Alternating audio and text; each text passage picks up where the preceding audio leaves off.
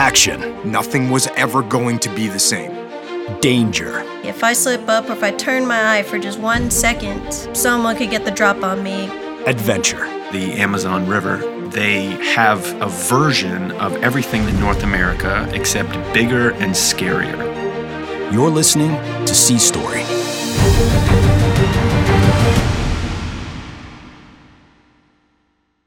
Episode 37, Take Flight.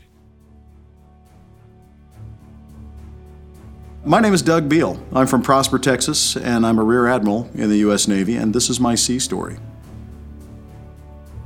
Chapter 1, Flying Blind. I've been a naval aviator for 32 years now. I have 3,500 flight hours in Navy aircraft. I have flown both the A-6 Intruder and the F-18 Hornet. The Intruder and the Hornet were completely different airplanes. The Intruder was 1960s and 70s technology that was packed into an airplane with a lot of strap-on aftermarket automation. So that airplane was old technology, and we used to say it was an analog airplane because really most of it was analog. The mission computer in it, for instance, was probably less powerful than the watch I'm wearing on my wrist right now. It was really that rudimentary. It even had electromechanical dials, like the old-fashioned cash registers, that would flip and roll and give you different digits in coded bins that the Bombardier Navigator would have to interpret and then tell me what he saw that they were saying. So everything in the aircraft was analog, everything in the aircraft was old-fashioned. It was almost romantic to be able to do something in that airplane that was so complex, like flying it down low. When I was a brand new A-6 Intruder pilot, that was an aircraft that was a medium attack bomber, and it was an all-weather attack aircraft.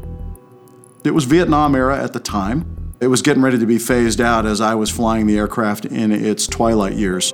But when I learned to fly that aircraft, you have to go through the school, of course. You have to learn how to fly it. And one of the things they do is they put you out on your first night mission down low. At first, it's very disorienting. Nobody wants to trust your instruments. Your inner ear tells you lies about where the aircraft is and what attitude you're in. After a while, you realize if you just play the video game, if you just do what the screen tells you you should be doing, and ignore the sensations in your inner ear that tell you you might be upside down or that tell you you might be in a turn even though you're straight and level, just do what the instruments say, you start to realize, okay, I got this. Flying during the day, your primary sensor is your eye.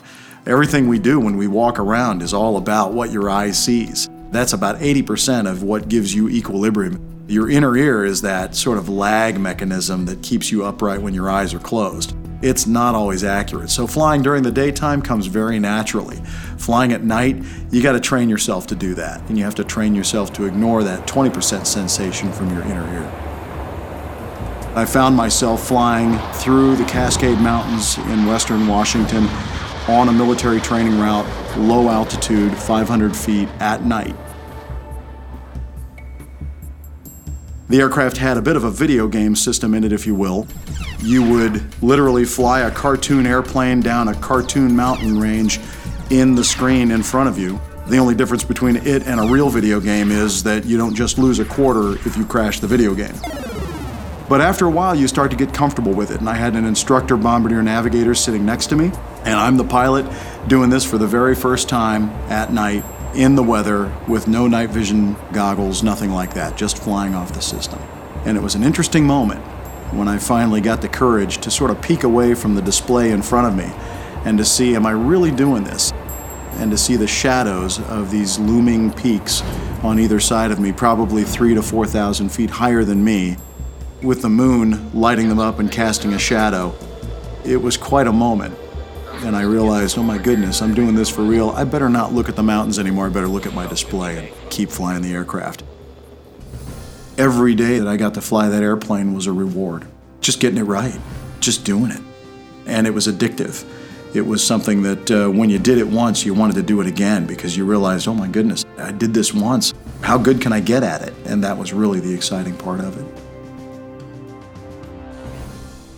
Chapter 2, The Platform. Summer of 1990, I joined USS Carl Vince in the middle of her Western Pacific deployment. She was steaming around in the Indian Ocean between India and Australia.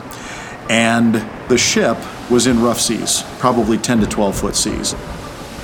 I had never seen rough seas like this. I was a relatively new aviator.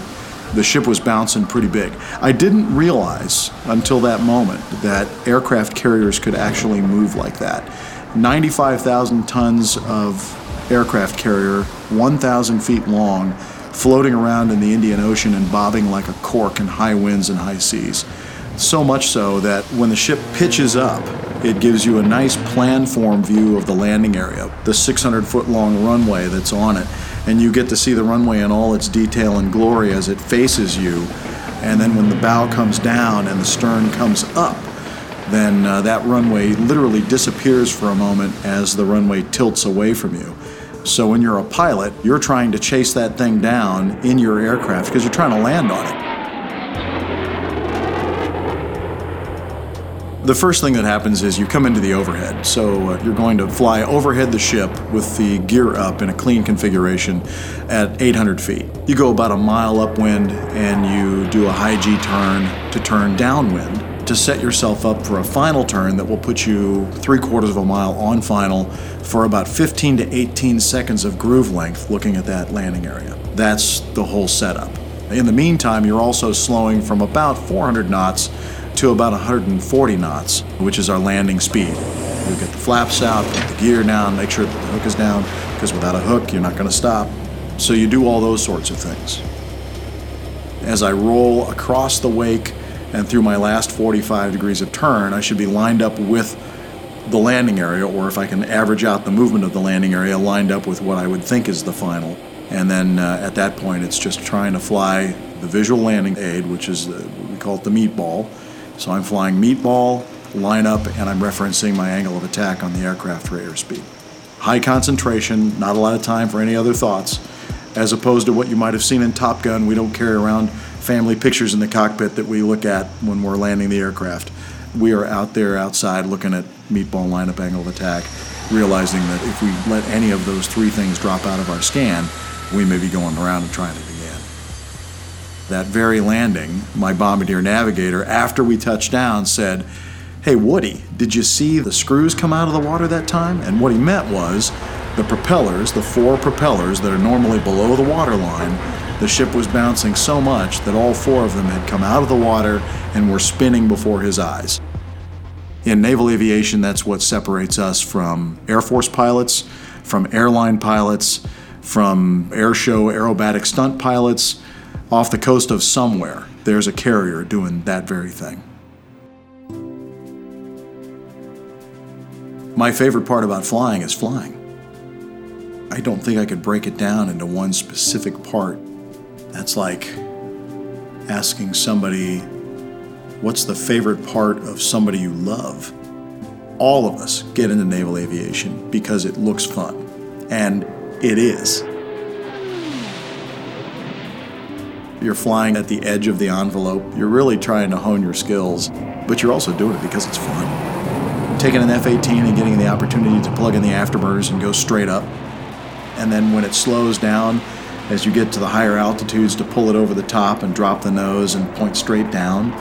Flying formation, going out with a squadron mate and doing basic fighter maneuvering and pulling lead on that individual and shooting them with pretend bullets from your computer-generated gun sight, that is the best part about flying.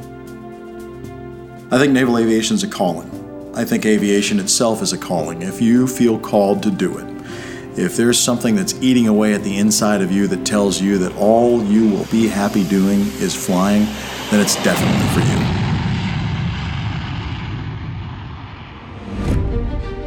If you want to hear more stories like mine, subscribe to Sea Story today. Coming next. This Marine helicopter landed aboard with a bunch of planners that came in and told us we were going to go do a very important operation that was going to get national attention.